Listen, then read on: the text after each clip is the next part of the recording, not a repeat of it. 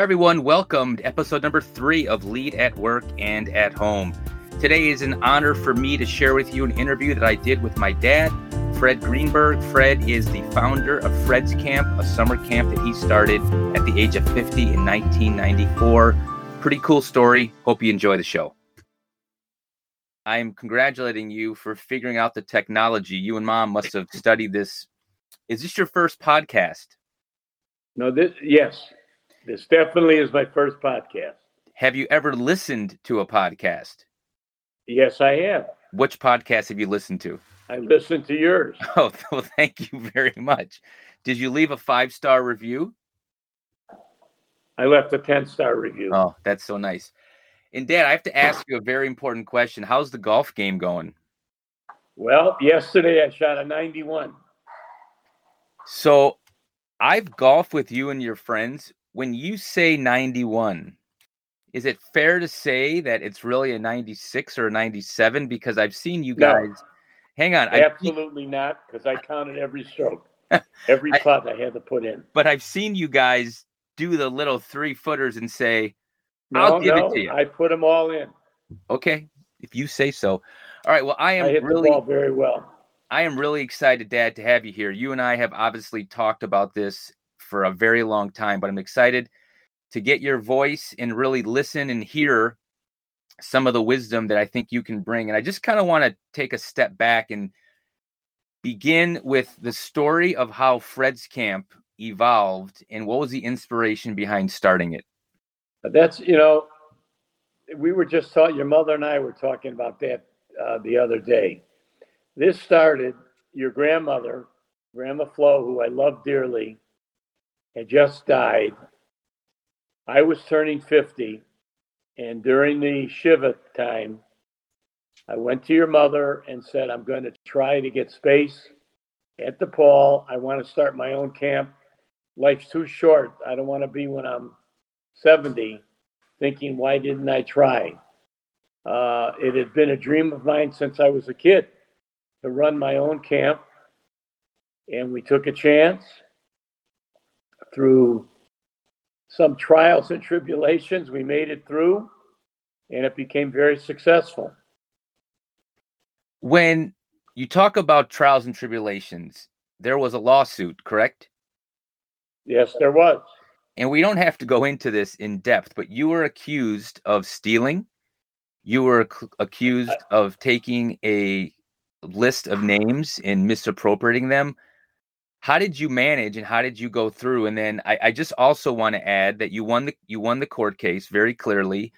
The judge, Albert Green, and you can find this on record, said, and I quote, I can no longer have a restricted covenant on Fred Greenberg as I could the Pied Piper of Hamelin. So you were referred to as a Pied Piper of Hamelin. Can you take me through how you felt during that whole time that you were being accused of these really awful things?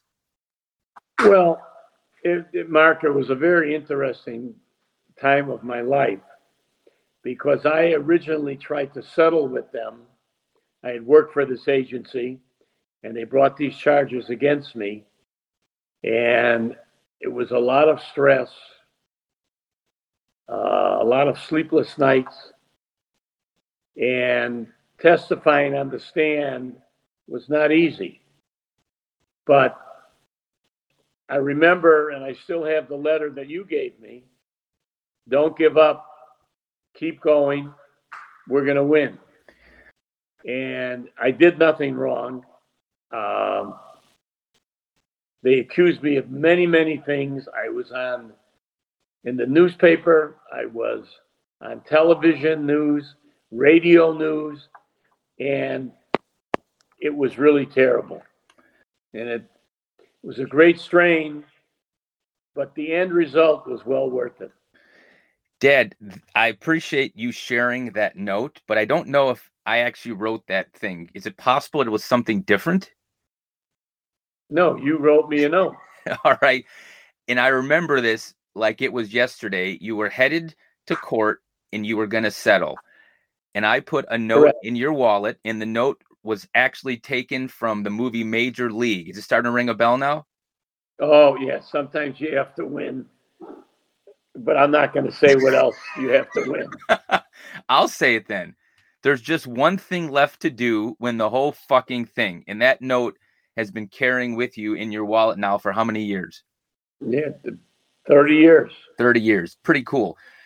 But Dad, why a summer camp? Out of all the things that you could have done in your life, what was it about a summer camp that made you want to move forward with it?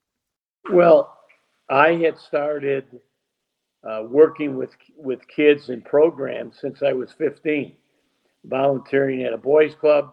Then I worked at an overnight camp as a counselor, and my degree was in physical education, which I loved. I taught for 36 years at the same school. When I retired, they named the gym after me, which was the biggest professional honor I ever had. And I had worked in camps and with kids most of my life. And it was just something I wanted to be the one making the decisions. I didn't want to work for anyone else anymore. If I was going to make mistakes, wonderful, then I could be the one to correct those mistakes. And working with kids, in my opinion, when you give something back to children, it is one of the greatest things that any individual can give another. And to see kids at camp smile and laugh, and kids of all different denominations, Jewish, black, white, Hispanic, Arabic, it didn't matter. All they wanted was, will you be my friend? And that's all camp was meant to be, is to bring children together, have fun, learn to be more independent, learn how to share. And those were the goals that I've always had in my life. And that's where it went. I feel that with any service industry, you always only see the highlight reel, the things are going well. Can you talk about some of the challenges you had to endure over the time that you were running and leading camp? Well, sure. When you have buses, that's always a problem. They'll run late. Is there an accident? Do they get lost? With staff, you hope that your staff will be professional every day. And for the most part at Fred's camp, I think they were. You make mistakes. And when you start out, you make mistakes. You might have the wrong program. It doesn't work. You got to be prepared to switch quickly into another program. You might have did a bad hire. That happens. But over the time and over through years, you learn to look at someone and you can pretty tell. You can tell very much so how they're going to react in the situation with kids. And I would say, once you have the experience, when you're sitting across with someone, you'll know if they'll work out or not work out. And that's about 90% accurate. And you just have to go with the feel and how you feel and hire, as you tell the staff, I can teach you how Fred's Camp works. I can teach you where to go. I can give you activities. But if you don't like children, this is the wrong place for you to be. You shouldn't be working here. And we would say that at orientation. Inevitably, we would have 2 or 3 counselors that would leave because they would come later and say, you know what, this is going to be too hard. I don't enjoy children that much that I want to put in this much energy. But you learn that through experience. Is mom playing with dishes in the background, Dad? Yes. Your mother is interfering, yes. She apologized. That's okay. So interesting though, Dad, you chose a for-profit business, but you've always said that you're a for-profit business with a social service mentality. What exactly does that mean? Well, to me, it means that the child is more important than the amount of money that child would generate. Now, I'm not that altruistic that I didn't want to make a living. Absolutely, I did. But my goal was to make sure, and it hurt me if a child was not happy at camp. I would have my phone on all hours. People called me 11 o'clock at night. Didn't bother me. We would answer the phone on the weekends. And my goal was, if we had 400 kids in camp, 500 kids in camp, I wanted all 500 to love camp and be happy. Realistically, you know that's not possible because every child is different, and maybe the activities and goals that we had were not fit for them. But we ran it when I was running the camp. We did run it more like a social service agency. We would help parents. We would call parents to give them any help they might have if they're having difficulty with their children. If they're having difficulty at camp, call at any time. And we were available to them, similar to a social service agency. And I was very proud of that. There are not many for-profit camps that act in that way. And Dad, we spent zero money on advertising.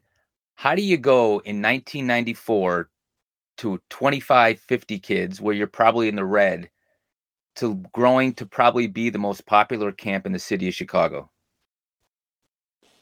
Well, what you do, it's word of mouth.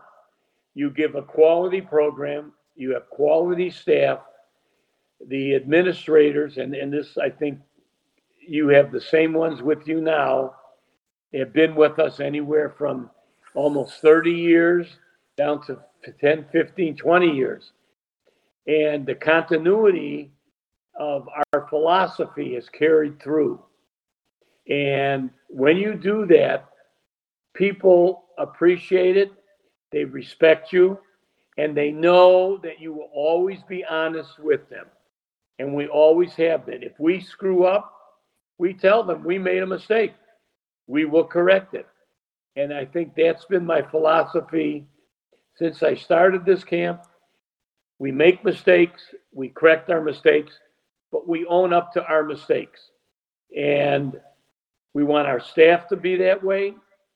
And we want to be professional the entire way, to be honest, forthright, and caring and giving to the children that we serve. We are one of the few family businesses left. Can you talk a little bit about what it means or what it meant to you to go through this with your wife, my mom, who ended up literally learning a whole new system. She quit her job as well. My sister, Jody, who we're now co-owners. How does that feel to know that you were able to develop your family members and work alongside them? It's wonderful. You and your sister have a viable business now, and you're doing a terrific job. You were correct about your mother. She learned how to use the computer. She learned how to set everything up. When we first started, your mother would write down on a piece of paper when money would come in, and then when they sent another deposit, she'd erase that and put down the other deposit until her cousin from Ireland told her to use the computer. And she got a computer and started using it. And your mother was fantastic. And we had our business was set up. I ran the program end, your mother ran the financial end. And we never stepped on each other's toes. You and your sister have a great working relationship now. Your sister started when she was 13. You started when you were 13, 14. And you guys were with me the entire way. You saw it grow. You grew as a person to one who was not always doing what he was supposed to. Whoa. To one who now is very, very responsible. Dad, how many times do you think you fired me? Well, I say 10 or 15. No, come on. That's and I would call you never mother, fired. And the mother said, I'm on the line with Mark. He said he was fired. But you grew up into a very mature man who understands what it takes to be successful. Well, thank you. You've learned from me, and you've learned from others, things you have read, and your own emotional and social development down through the years has taught you how to run camp, to get out of the staff what they need, what you need, to work well with others. That's very important. You and your sister do the same thing. Jody has learned from your mother what to do. She learned working in camp, and it's makes me very proud as a father to see both my children doing such a successful job. In fact, probably doing a better job than I've ever done. Well, thank you. One of my favorite memories of growing up, Dad, and I mean this sincerely, is from 1994 to about 2018, until you really took a step back. You and I would meet every morning during the summer at 6:30 in the morning. And I think that is probably, as I look back on growing up, my best memories of you as a father. Well, thank you. We're right. We used to meet, and when, what's his name? Jerry, what was the coach's name? Jerry Wainwright. Yes. And remember, Jerry used to meet us in the morning, and he would talk. I mean, it's a wonderful business we have, Mark. It's a wonderful business that we nurtured. What's wonderful to me is that the name is still highly thought of. When I came by this last summer and I saw some of the old staff people, old campers with their children, and the hugs and the way they reacted, how much fun camp was for them, best memories they had as a child. There's nothing, all the money in the world cannot make you happy if professionally you're not fulfilled. And in my case, professionally, I was truly fulfilled. The memories that I have, the people I work with, no amount of money can replace that feeling when I think back to the wonderful times that camp has meant. That's amazing, really. So much of my generation, Dad, I think, is struggling with what you just said, just feeling stuck, having jobs that do provide money for families, but don't have that fulfillment. What advice would you give anyone who's middle-aged? Oh, we're having a dance party. What advice would you give anyone who's middle-aged in a very similar spot that you were in when you were turning 50, and how to go after your dreams and make sure that you do everything you can? I think what you have to do, in my opinion, sometimes you have to, as you said, you just have to say, what the fuck? I'm going to go do it. And I hope I'll be successful. I got the tools. And if I don't, I'll figure out something else. Sometimes you have to believe in yourself. You really have to think, I have the tools, I have the ability, and I have the support of family and friends. And then go for it and do what you can. And might it not work? Absolutely. There's a chance it wouldn't. I mean, when I started camp, we could have fallen flat on our face. But I believed in myself. I believed in the other people working with me. We took a chance and we built a wonderful business. And any young people today, well, with this pandemic, things are different than they were then.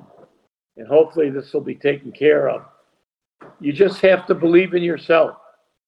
You have to believe I have the tools, I have the support, and I'm going to do it. And that's what I would say to do. Dad, were there ever times, though, because I feel that going after your dreams, something has to give. And sometimes I think family is the thing that unfortunately has to take a back seat. Were there ever times during your journey where you had to put your family as a secondary part of your life? Yeah, absolutely. I mean, there were times, even before that, when your mother and I first had children, I was working 2 or 3 jobs. And I wouldn't get home till 10 o'clock. I wouldn't get home till 10 o'clock at night. And your mother had to take care of the kids, had to do everything. So on the weekends, if I wasn't working, I would take it. Remember, we used to go to breakfast all the time? Oh, yes. Yes, I And you remember what that. you did at breakfast? Can we say that on the podcast? Breakfast? Yeah, we can say I think we can't say the word fuck, but breakfast is No. perfectly okay. Do you remember what you did when we went one day to breakfast? What I did? Yes. Dad, I was probably 3 years old. No, you were 5. What did I do? I had a gold chain on my neck. And you kept pulling on it. I said, Mark, stop it. It's going to break. You pulled it and it broke, and I got real angry. And I think I was yelling. I was really upset. And you, as a 5-year-old, looked at me, raised your hands up in the air, and said, Dad, we're going to breakfast. Let's have a good time. That's good. That's really good. That's very. You were very good, very talented. Yeah. But yes, there were times you have to put your family. I wouldn't come home. Some days I'd go to camp. I'd get there at 6 a.m. I wouldn't leave till 6:37 at night. And you don't get to spend as much family time. The difference that I had, and one of the advantages that I loved, you and your sister were with me every day. You were at camp with me. And that was fun, either working or a couple of years you were campers. If you had to go back, Dad, and do something different, what would you say? The only thing I think, I wasn't ready at the time. I didn't have the confidence, but I think I would have liked to have tried to have been a lawyer. I think I really would have enjoyed it. Helping people. But the profession I've chosen and the one that I've lived my adult life, I think was the right one for me. To be successful, to serve people, to make people happy, and to see the joy on children's faces, knowing that I was a part of the reason they're so happy. So that's fulfilled me greatly. I mean, I'm 77 years old now. I hope I have a couple of more years left.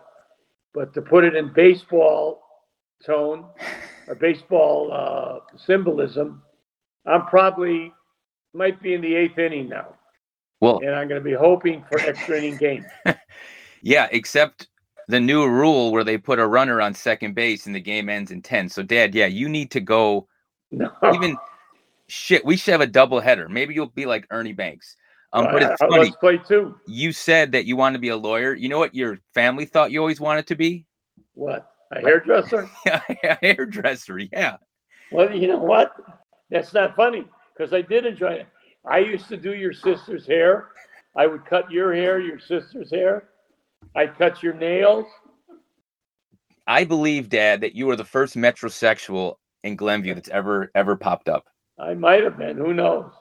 All right. As we wrap up here, Dad, I just have a couple more questions. Okay. And I guess my first question is, you always talked about the importance of building relationships. And this podcast is really centered on those that work and lead companies and businesses, but then also have to go home and lead their families. What are some suggestions or some advice that you have for those that are trying to manage both sides of their lives? You know, that's a very hard question, and it's a very tough situation. Sometimes finances do play a part in it, and finances can put a strain on any relationship. I think that you have to embrace the people around you and listen to what they say and accept what they say. And if they're hurting in any way. And on the other hand, you have to focus on what you want to do. To be successful, in my mind, you have to truly focus on what you want to accomplish. You cannot accomplish it half-assed. You have to go into it with everything you have, going into it with all your energy. Now, as we were talking earlier, sometimes family has to be put on the side. If you're married, you have to hope that your spouse is understanding. Your family is understanding, because sometimes you will neglect them because you're trying something that you want to succeed at, and it's not always that easy. You want to give all your energy to it, but you still have to remember your family. They're the most important people, but you're doing it for yourself and your family. So it has to work in conjunction. And it's not always easy. It's hard. So on this show, I'm starting this tradition, and I'm calling this my Fast 30. I'm going to ask you a bunch of questions, and I want you to have the first thing that pops into your head. They're just going to be real simple questions. Are you ready for this? I'm ready. Are you sure? Oh, I can't wait. And please don't talk about pornography. Please. We don't want to have anything inappropriate, okay? Okay. All right, good. Favorite movie? Shane. Favorite TV show? Big Bang Theory. Best food? Steak. Lou Malnati's or Gino's Pizza? Lou Malnati. Favorite athlete? Michael Jordan. Best book you've ever read?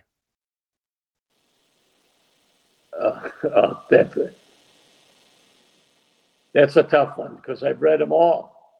Dad, this is a 30-second game here. I mean, come on. I need some help here. Baldacci. Oh, he's the author, correct? Yes. Favorite vacation spot? St. Martin. Thing that you admire most about yourself? My ability to care for others. Something you wish you could change about yourself? Not be as stubborn. Oh, no, I don't. What are you talking about, Dad? And my final question is, what is the best thing that you love about owning a business? The joy that it can bring to others. Awesome. Well, Dad, anyone who heard this interview is going to walk away realizing the big shoes that I have to fill walking in your footsteps. And you will. I would not be here today on this side of the microphone and have the things I believe in without you. So I just can't thank you enough for everything that you've done for me and my family. Well, give your family my love. And go on. And no, I just want to thank you for joining me. Anything else you want to share? Do you want to share your email address or your LinkedIn page or your Twitter account? No, wait, you don't have an email, LinkedIn, or Twitter. I'm sorry. No, I have a Twitter and Facebook. You're lying. I don't believe you at all. No, you're right. All right, Dad. Well, thank you so much for joining me, and I really appreciate all of the advice, and I will talk to you soon. Okay, take care. All right, thanks, Dad. Bye-bye. Bye. That was very. Thank you so much for joining me today. I hope you enjoyed the interview with my dad, Fred. If you're enjoying the show, the best way to support me would be to leave a review or share this with some friends. Self-promotion is definitely not my strength, so I really appreciate it as I continue to grow and build an audience. Thanks for tuning in and have a great week.